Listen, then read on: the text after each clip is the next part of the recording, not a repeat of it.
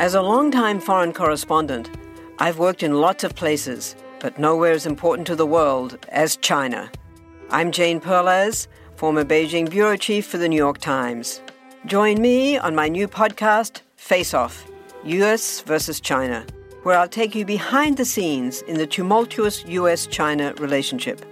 Find Face Off wherever you get your podcasts. Want to learn how you can make smarter decisions with your money? Well, I've got the podcast for you. I'm Sean Piles, and I host NerdWallet's Smart Money Podcast. Our show features our team of nerds, personal finance experts in credit cards, banking, investing, and more. And they'll help you make the most of your money while cutting through the clutter and misinformation in today's world of personal finance. You'll get clarity on strategies to help you build your wealth, invest wisely, shop for financial products, and plan for major life events. Listen to NerdWallet's Smart Money Podcast wherever you get your podcasts. What follows may not be suitable for all audiences. Listener discretion is advised. The world is full of stories. Stories of mysteries, of curiosities, of oddities.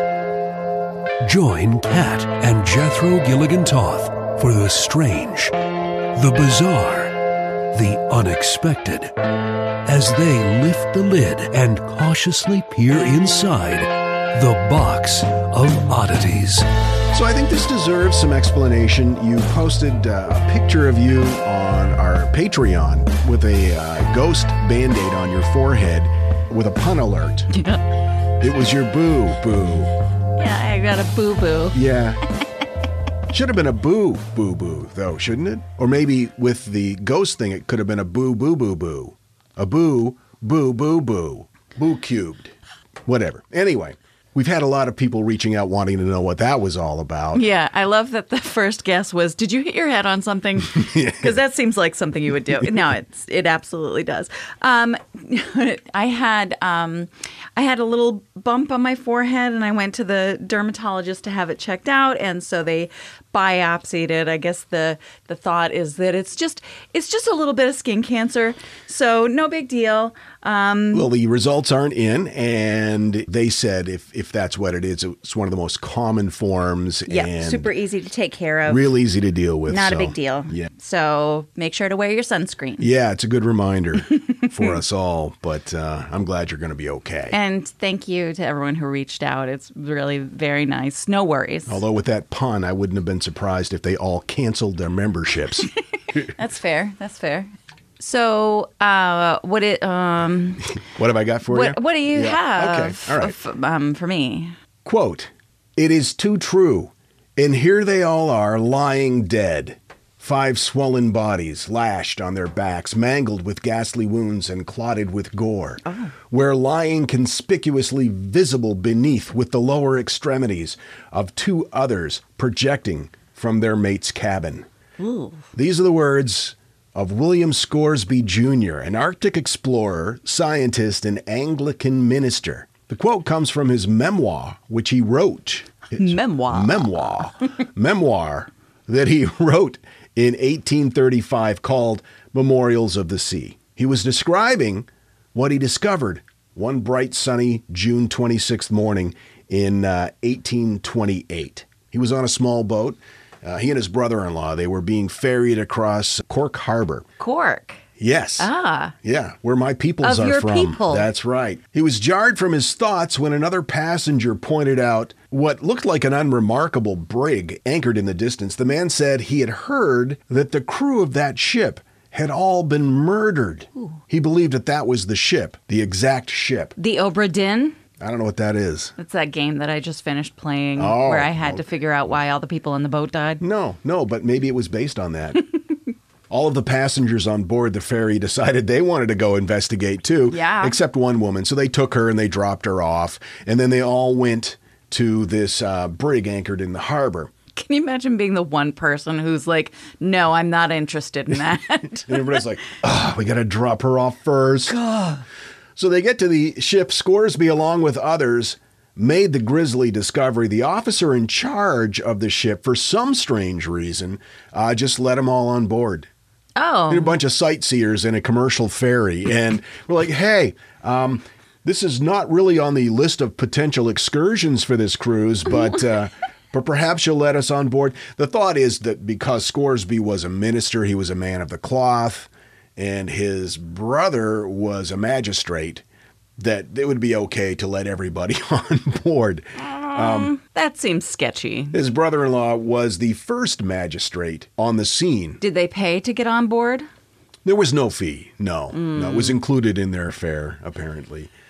Scoresby was captivated by what had happened, and over the following weeks he interviewed the survivors of this tragedy and then followed the ensuing trial and even began what became a years-long correspondence with the murderer himself. Ooh. Here's what happened. In the winter of 1827, the brig Mary Russell sailed from Cork County to Barbados. The commanding officer was Captain William Stewart, a very handsome man, 53 years old. Stewart? He had a shock of red hair. When they arrived in Barbados, they offloaded their cargo of mules, and then they loaded it back up with sugar and animal hides. That was kind of the thing they did. You know, they would bring stuff over and take stuff back. Right. So they're preparing the Mary Russell for her voyage home. While they were in port, they encountered a Captain James Rains. He was an Irishman, and he had just been fired from his previous ship because of excessive alcohol consumption. Okay. So he needed a ride back home, and he convinced Captain Stewart to let him come on board. Stewart reluctantly agreed and let him hitch a ride. The ship set sail on May 9th, 1828. So they're at sea, and it's been a long voyage so far, and I imagine everybody's exhausted. Captain Stewart falls asleep and has this vivid dream that Captain Rains was plotting a mutiny. He decides that was a warning from God, and he starts thinking about it and obsessing about it and believing that Rains had reason to commandeer his ship. Oh, no. Number one, he was returning to Ireland in disgrace and probably would never get another position as captain of a ship. He'd have a reputation as a drunkard. That would follow him everywhere. Stewart said, quote, I suspected him, therefore, that he wanted to turn pirate. And it was true that this was a valuable vessel. So Stewart starts looking for evidence. And pretty soon he's finding it, at least in his mind. He believed Rains was colluding with the crew. Rains he was a captain, but he still bunked in the crew's cabin. And he would shave in the morning with the crew. And he would talk to them in Gaelic. And Captain Stewart didn't speak Gaelic. And so he thought that they were plotting against him. Sure. There was one sailor, his name was John Keating, who asked the captain if he thought that Rains was a skilled navigator. And that made him suspicious. And then another crewman, John Howes, asked Stewart to teach him about lunar distance, which of course is a key navigational thing for the high seas. And so this really escalated Stewart's paranoia. At this point, he ordered a few of his trusted crew to sleep with him in his cabin. And he surrounded... It was a long voyage, you know. And to help protect him, he kept an axe and a crowbar and several other weapons close to his bed. Yeah. Handcuffs and Wait, no. ropes. No.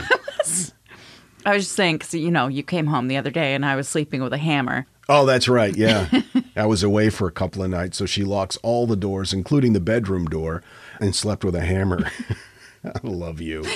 So he became really obsessed with this idea that Rains and his conspirators would take control of the ship and sail away without him. Okay. So at night he would go up on deck and he would throw the logbooks and the charts and vital instruments into the ocean so nobody could use them. So he's up there one night. It was June 18th. And he's throwing shit off the poop deck, I guess. I don't know. And he sees first mate John Smith. Now, John Smith went back and forth to a supply cabin 3 times, and he thought that was very suspicious. Well, so is tossing off all the stuff that you need in order to navigate your boat. That's true. I think he was having some sea crazy. He was having something, for sure.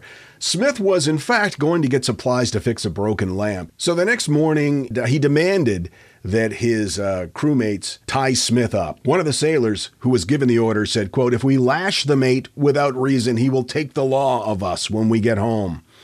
But then they started watching how crazy their captain was behaving, and they thought, maybe we should just keep him calm. So they convinced Smith to let them tie him up. And he said, "Here, tie away." And then he was confined to a very small compartment under the cabin. And that didn't seem to help. Stewart still felt as though everybody was out to get him. It was a grand scheme of conspiracy and mutiny. On June 21st, the winds were brisk. The sails were full. The Mary Russell was sailing swiftly toward Cork. At that point, Stewart bewilderingly orders the crew to roll up the sails and slow the progress. They thought that was weird. Sure. But they complied. And then every 15 to 20 minutes, Stewart or one of his 3 young ship apprentices, all were young boys, they would come up to the deck and summon one of the men to the cabin with a different request, but they would never return. Basically, what he was doing was he was getting them to go one at a time, and then he was tying them up and putting them in like a cargo hold. Oh, jeez. Pretty soon, 6 men were missing. There were only 2 left on the deck, John Howes and James Murley. A boy came out to get Howes. Howes got halfway down the steps to the cabin. He saw Stewart standing there brandishing his pistols, and he said, "What do you intend to do with those?" Stewart started babbling on about how he knew about the plot and that there was a conspiracy, and he demanded that Howes get down in the hold with the others and allow him to, tie him up. Howes refused and started to run, so Stewart starts firing his pistols at him. Oh, man. But he doesn't hit him. At this point... You're on a boat, first of all. Yeah. Stop shooting guns. Yeah. At this point, Howes decides the best way to keep the captain calm was just let him tie him up. So he and Murley both agreed, and Howes ended up on a half deck, and Murley taken to the cabin where the other sailors were already tied up. After several hours, Howes decided this is uncomfortable, and so he loosens his ropes. By the next morning, Stewart comes down. He notices the ropes were slack. Howes jumps up and tries to rush the captain. Howes was shot 3 times by the young cabin boys. They had been convinced to carry out this plan with the captain. He basically convinced them by threatening to kill them if they didn't. Sure. And if they did, he promised them a great reward, sufficient to make them gentlemen, he said. But Howes was able to hide himself among the cargo crates of sugar and animal skins. At this point, Stewart saw a ship and he tried to flag it down, but they kept on going. Apparently, they thought he was a pirate or something. And he said later, at this point, the thought struck him that surely if the crew were innocent, God would have directed the ship to rescue them. In a sense, death was, in Stewart's mind, the punishment, befitting the crime of mutiny. He must do what God intended. And what God intended, in his mind, was to brutally murder his entire crew. Now, is there any evidence that he was like under the influence of some sort of bacteria, or like had he eaten some bad shellfish? No, there was no evidence, and it was completely out of his character. It took everybody by surprise, which was one of the reasons why they kept complying with him, because they thought, well, we've known him for years, and That's why I feel like maybe something had to have happened, something that affected him mentally. Yeah, like maybe a parasite or something. Right. I mean, come on, these sailors, they're scurvy nades. That's pirate talk. Yeah. So he bursts into the cabin and he yells, "The curse of God is upon you!" And then he starts beating them all one by one with a crowbar. Oh my gosh. He then throws the crowbar down and picks up the axe, and he just methodically hacks his way through each and every one of his crew members to make sure nobody survived. His 3 apprentices, who were between the ages of 10 and 15, watched in horror. Now, First Mate William Smith, still immobilized, was in the cabin below, hiding in the cargo area. He's the one that had been shot? Yes. Okay. And the blood from all of this carnage started pouring through a hole into the floor and onto him. Ugh. So he made an attempt to kind of scramble away, but the captain heard him, and he looked through the hole and he saw him, and he widened the hole with his axe and then started battering Smith with a crowbar, and then attempted to run him through with a harpoon. He then went up to his cabin and told his boys to fetch him meat and alcohol. He then finished his meal with a good smoke of his pipe. Well, I'm sure he had worked up quite the appetite. A murderous rampage will do that. Oh, yeah. He later confessed that, quote, he thought no more of the bodies before him than they were a parcel of dead dogs. Oh, jeez. He apparently felt that they had committed mutiny and that the appropriate sentence, death, was a reasonable price to pay. Stewart was able to successfully hail the next passing vessel, the Mary Stubbs, and he didn't seem too worried about what he had just done. In fact, when he got on the ship, he told the captain, Robert Calendar, that he thought that he was a valiant little fellow for killing so many men. Calendar and his men helped Stewart locate Howes, who was miraculously still alive. During the harpoon attack, he had shifted sideways slightly, and the harpoon was stabbing piles of animal hides. And so Stewart thought, he had killed him sufficiently, but no, he hadn't killed him at all. He had badly wounded him. So when they found him, Stewart said to Howes, quote, "I now believe you are innocent. I am sorry for having hurt you. It was God who spared your life." Were the people that picked up this captain not a little bit concerned that he had just nonchalantly mentioned that he murdered all of his crew? Yeah, I think they were, but again, they were just trying to detain him. Okay. And so some of the crew of the Mary Stubbs got on the Mary Russell with Stewart to help sail the ship into port. Okay. Soon after that, Stewart's paranoia began ramping up again, and he began to think that the sailors were plotting to kill him. So he threw himself overboard 2 times, and 2 times they pulled him back. The second time they thought, well, we're going to put him on the Mary Stubbs. We have better security there. So they put him on the Mary Stubbs, and he jumps overboard and swims to a nearby fishing ship who take him away. Can they not, rope him to a pole or something? I don't know. What is happening? I don't know why they didn't do that, because I would have put the man in shackles. That's another pirate term. Both the Mary Russell and the Mary Stubbs arrive in Cork Harbor about midnight on June 25th. They promptly report the murders to law enforcement.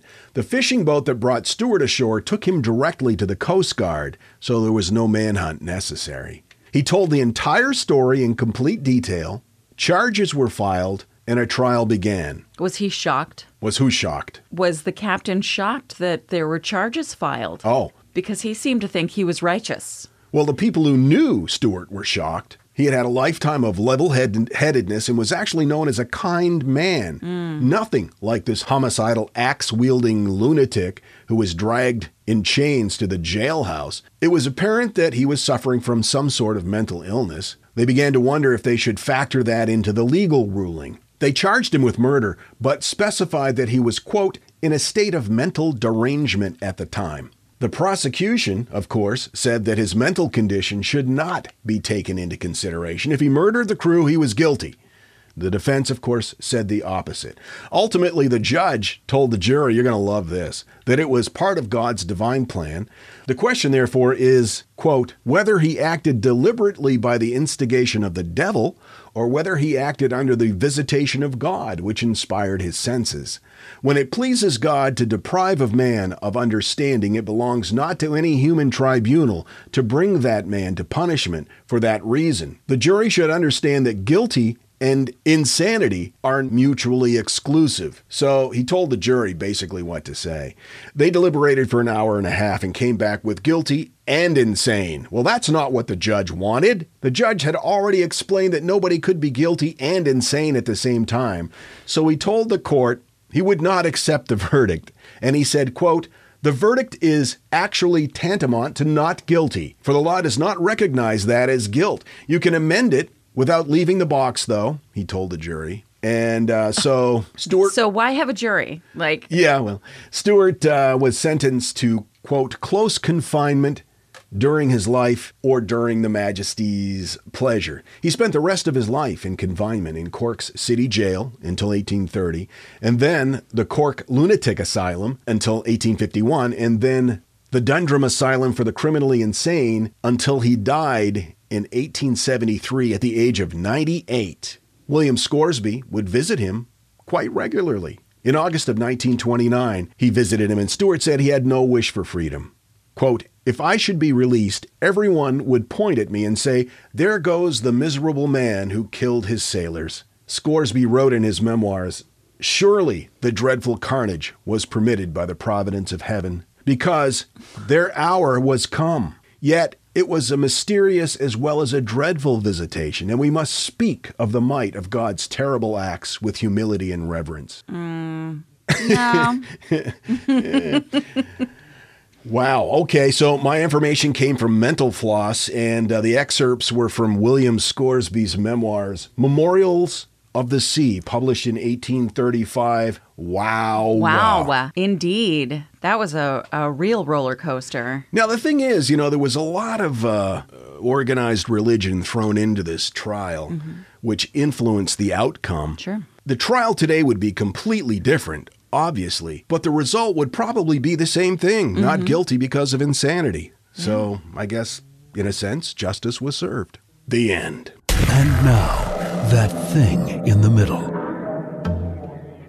It's a commonly known fact that an inmate that's sentenced to death is entitled to a last meal. They can choose whatever they want. Ever wonder why? The original reason why death row inmates receive a last meal was so that their ghosts wouldn't haunt the guards. Remember, this podcast is larger than it appears in your rearview mirror. This is the Box of Oddities. I've got to tell you, the longer we've had our Aura frame, the more I love it. I have kids, and they live about 3,000 miles away, and my daughter is expecting a child, and she has been sending me updates on her baby bump through the Aura frame. And since I can't be there to experience it with her, it's the next best thing. And speaking of mothers, if you're looking for the perfect gift to celebrate your mom in your life, Aura frames are beautiful Wi-Fi connected digital picture frames.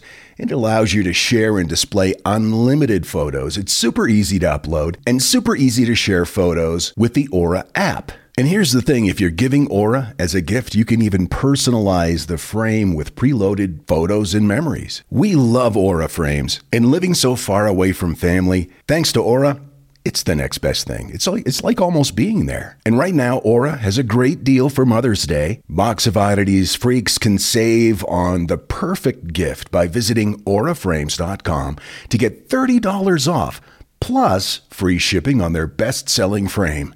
That's auraframes.com. Use code oddities at checkout to save. That's auraframes.com and use code oddities at checkout, and you will save. Thanks, Aura Frames, for bringing my family a little bit closer. This message is sponsored by Greenlight.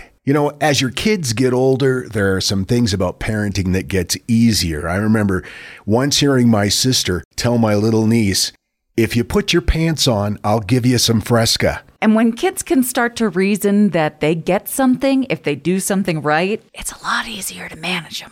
Having that conversation about money with your kids, that's not the easiest thing in the world. Fact is, kids won't really know how to manage their money until they're actually in charge of it, and that's where Greenlight can help. Greenlight is a debit card and money app made just for families.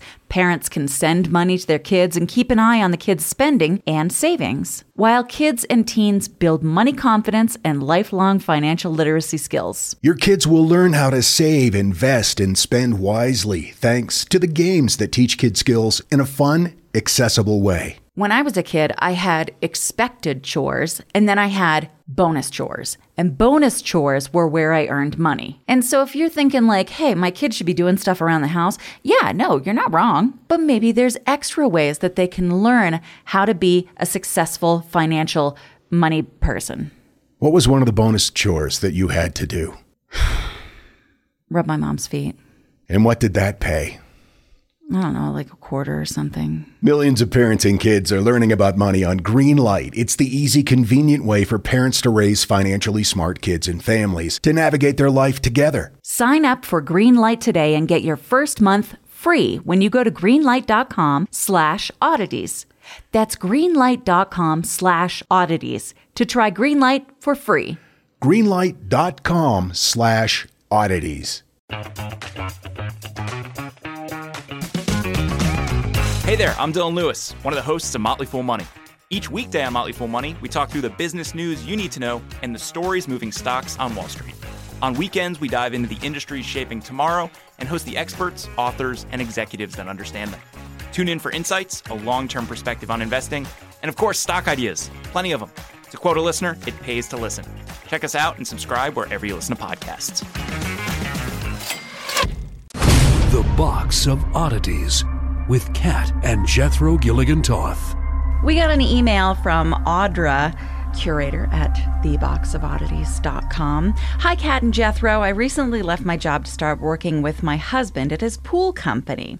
The great things are getting to spend more time with him and finally having a sort of tan and losing my corpse complexion and getting to listen to podcasts all day. The bad side, trying to remember that sometimes people are home. Last week, I very excitedly exclaimed, "Oh my God, did you know you can fit 2 raccoons in your butt?" My husband was understandably confused, so I had to explain where I had heard that, and then he replied, "Not in my butt."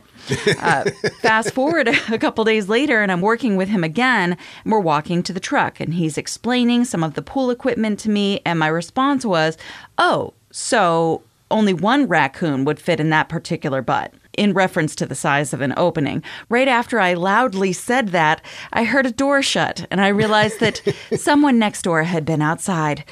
Oops. I like to think 2 things happened. They learned a fascinating piece of information, or they will never be calling upon our company to clean their pool. We may never know. Thanks for being awesome and teaching us weird crap. It's probably best you don't know, really. Some things are best left to the providence of God.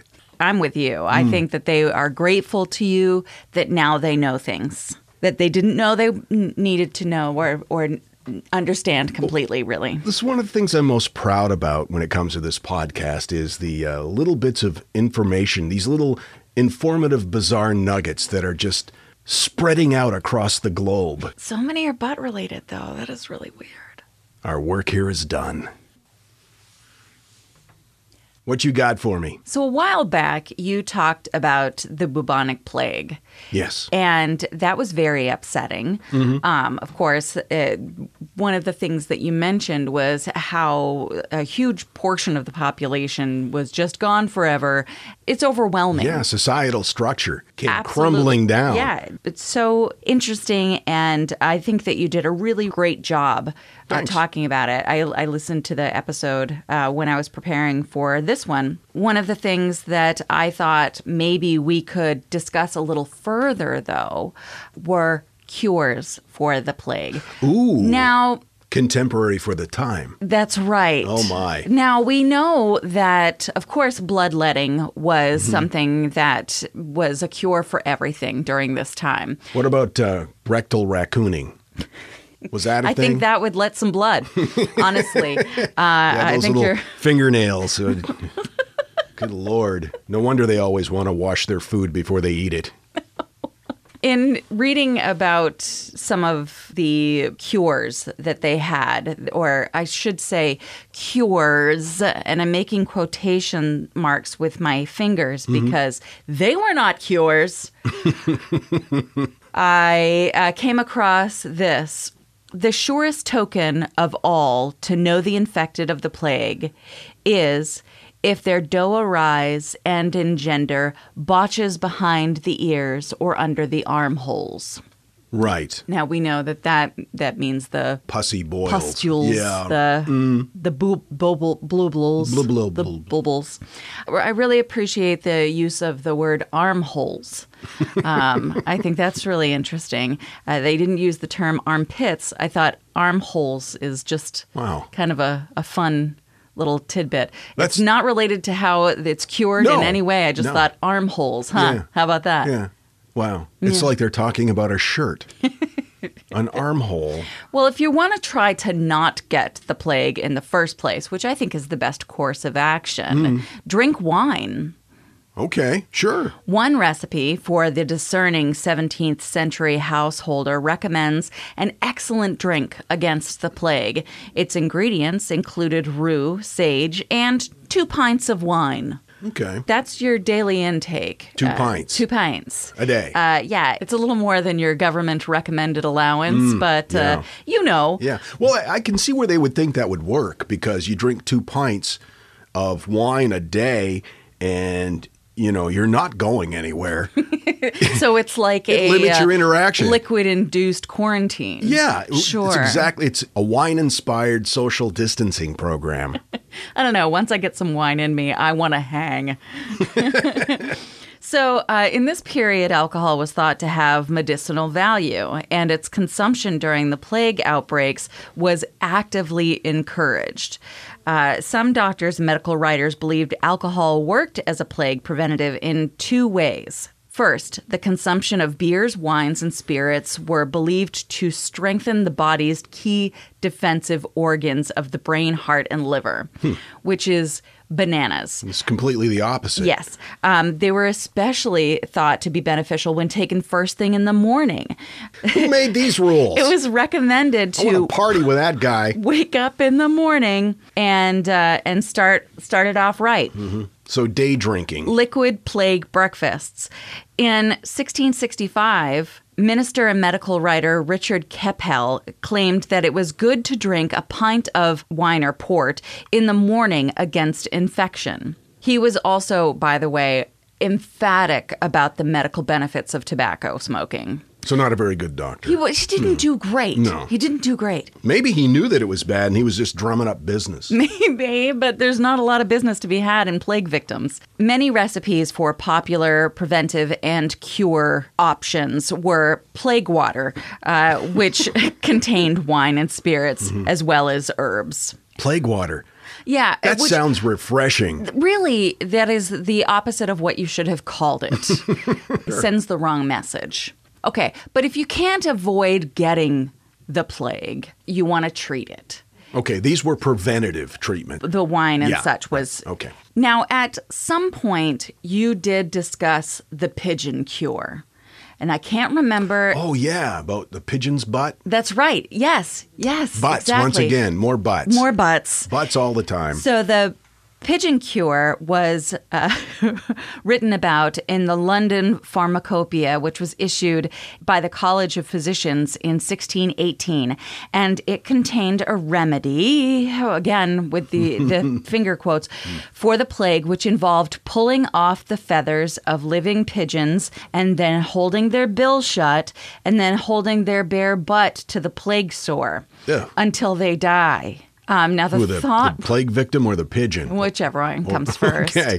The thought was that you were transmitting the plague from the buboes into the pigeon, and that's why the pigeon died. That's just bad doctoring. Yeah, well, you know, you've got open pussy sores. Let's put an animal's ass on it. Mm-hmm. That doesn't make any sense. But if the pigeon died, that meant that some of the plague went into the pigeon. So then you would get a fresh pigeon. You'd rip the feathers off of that butt. Sure. You'd put that butt right on that bubo. And then keep doing that until, like you said, one of them died. Right. Yeah. So if you couldn't find a pigeon, you could use chickens. Not as highly recommended. And infrequently, there was also frog usage in the similar way. Frog usage. It was called the exploding frog cure. Oh, my God. And so you would you would force a frog onto the wound of the plague victim until the frog died. That was the extent of the treatment? Yeah. The goal was hopefully the frog would explode because it would be so filled up with plague. Okay. Yeah. And then once that happened, the patient wouldn't have the plague anymore because it had gone into that frog that is exploded now. Wow. Yeah. So this wasn't a great method, but it might have been better than living in the sewer. Now, plague doctors are the worst. As we have discussed on many occasions, at this time, the idea was that bad air caused the plague. Yes. And you know bad air by if it smells bad. Mm-hmm. So if it smells bad, it could be dangerous. So the thought was, as the plague was airborne, bad air, they thought that people should live in sewers because that was also bad air, and that bad air would combat the bad air. So it was kind of like fighting fire with fire, only with stench. Fortunately, I don't get the flu very often, but I know that when I've had the flu, I can't find a comfortable position on a bed, let alone in a sewer. But who am I to judge? Sewers may have been far more comfortable in those days. You know, I doubt it. as you can imagine, if you didn't die from the plague, you probably would get some sort of weird illness from living in a sewer. With open sores. Yeah, it's not a great situation. No. Don't live in the sewer. That's our advice to you on the Box of Oddities. Don't live in a sewer, especially if you have open wounds. Another thought process for curing the plague was eating lots of fruits, veg, and eggs. Okay. Yeah, absolutely, because you want to boost your immune system by way of those minerals and vitamins, right? Sounds no, reasonable. That's not why. Really? Because if you're eating fruits and vegetables and eggs, that means you're not eating milk, cheese, and meat. And that's what you want to avoid. It wasn't about what you were eating. It's about what you weren't eating. Oh. And you didn't want to eat milk, cheese, or meat because those are the kinds of foods that, if left out, smell bad. And that would give you the plague. Okay. And that would give you the plague. I see. All right. Yeah. Okay. Don't look at sick people. Now, this sounds funny. The idea was that there were aerial spirits, that could invade your body through your eye holes if you looked at the eye holes of someone who had the plague. Well, the eyes are the window to the soul. Right. And that's how things are transmitted. We all know. But this actually led to some real sad shit. People just abandoning their families and locking their children in rooms and never speaking to them again until they starve to death. And, things like this. It was a real sad time. And people were so desperate to not die. They were doing terrible, terrible things. So don't look at sick people. It sounds fun, but it turned out to be real sad. Eating emeralds. Now, this was not something that the average commoner could try out to see if it worked for them. But some of the more uppity-ups, the not Dennises, if you will, would crush the emeralds into a nice fine powder, mix it in with food or drink, and then consume it. Like some sort of potion, some sort of nice crystally emerald potion. That's an expensive way to get one's roughage. It is. It's not recommended, but it didn't really do anything bad to you as long as it was ground up fine enough. Moving right along. Obviously, you've got some of these inflamed lymph nodes, the buboes, usually in your armpits. Armholes. Yes. Or groin, these large pussy nodules. Yeah. And So another cure was to seek out the buboes, open them up. That would allow the disease to leave the body, and then you would have to smear human feces on the open wound. No! Wrap it up tight. These are the complete opposite things. Wrap it up tight. That you should be doing. You want to make sure that poop doesn't get out. My God. Yeah. Wow. Sometimes the poop would be mixed with tree resin or flower roots, but as long as there was human excrement in there, you were getting it right. Okay. Yeah. Cures you of the plague. Gives you hepatitis. Sure. We've talked about how during certain points in history, and this was one of them, bathing wasn't really encouraged. It was thought that the layers of dirt would protect you from getting ill.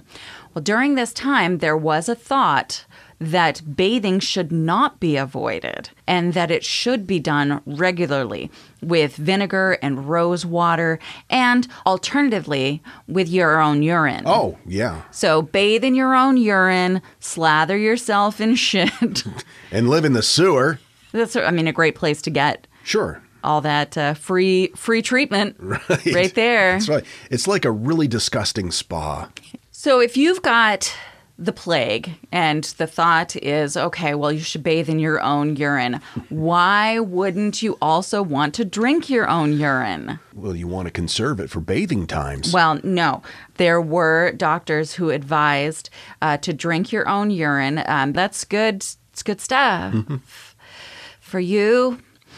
Also, if you want to really kick it up a notch, Emerald style, drink the pus of lanced buboes. Oh my Absolutely. God. Get into that armhole, lance that open. And suckle off of it? Well, I mean, good luck reaching it, Right. but you can put it into a cup. Sure, okay. All right, well, that's at least somewhat civilized. Now, if all this fails, you do have the option to self-flagellate. Okay. That's never a good option. Now, there obviously were those that believed that the plague was a scourge from God for your evil deeds. So, by walking through the streets with a whip and self-flagellating, whipping yourself in public in front of other people, God wouldn't have a reason to give you the plague anymore because you've already suffered for your sins. See, that's efficient because you can do that. You whip yourself, you open up the pus nodules, and then the people following behind can suckle off your back. Why would you even say that? Ew. I know it's my own fault. But, oh, God. So anyway, there's some ways to avoid getting the plague / cure the plague. / clog the sewers. Wow. That is horrifying. Yeah, there were some real ill-advised medical advice during that time. Wow. Yeah. I don't even want to think about it anymore. No? Wow. Nodule. I'm still thinking about it. Yeah. Yeah. Anyway, wow. Whew.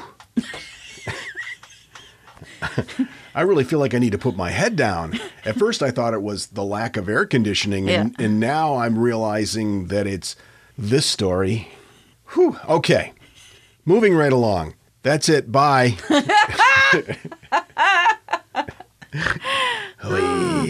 Oh, man. Thanks. If you made it this far, I want to appreciate you publicly because for staying, it was hard, I know. Oh, goodness. We love you. Yep. We love you. You're so good. Sorry about that whole thing that just happened. So we're going to let you go so you can go lie down and hopefully recover from this. Don't put any poop on your open wounds. And we look forward to seeing you guys next time. Until then, keep flying that freak flag. Fly it proudly, you beautiful freak. Leave your armpits alone.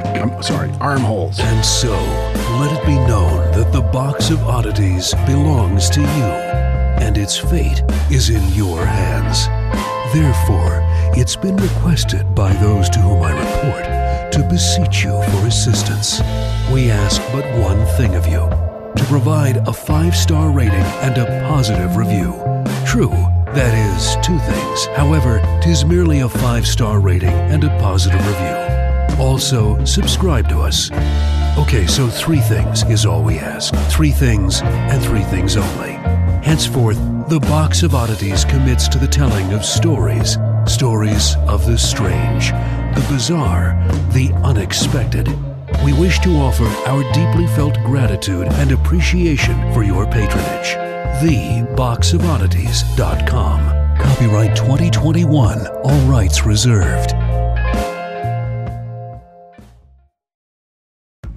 All you need is a few minutes to start your day off with something historic when you listen to the This Day in History podcast. Every day there's a new episode for you to listen and learn about what happened that day way back when. So listen and subscribe to This Day in History wherever you get your podcasts. That's This Day in History wherever you get your podcasts.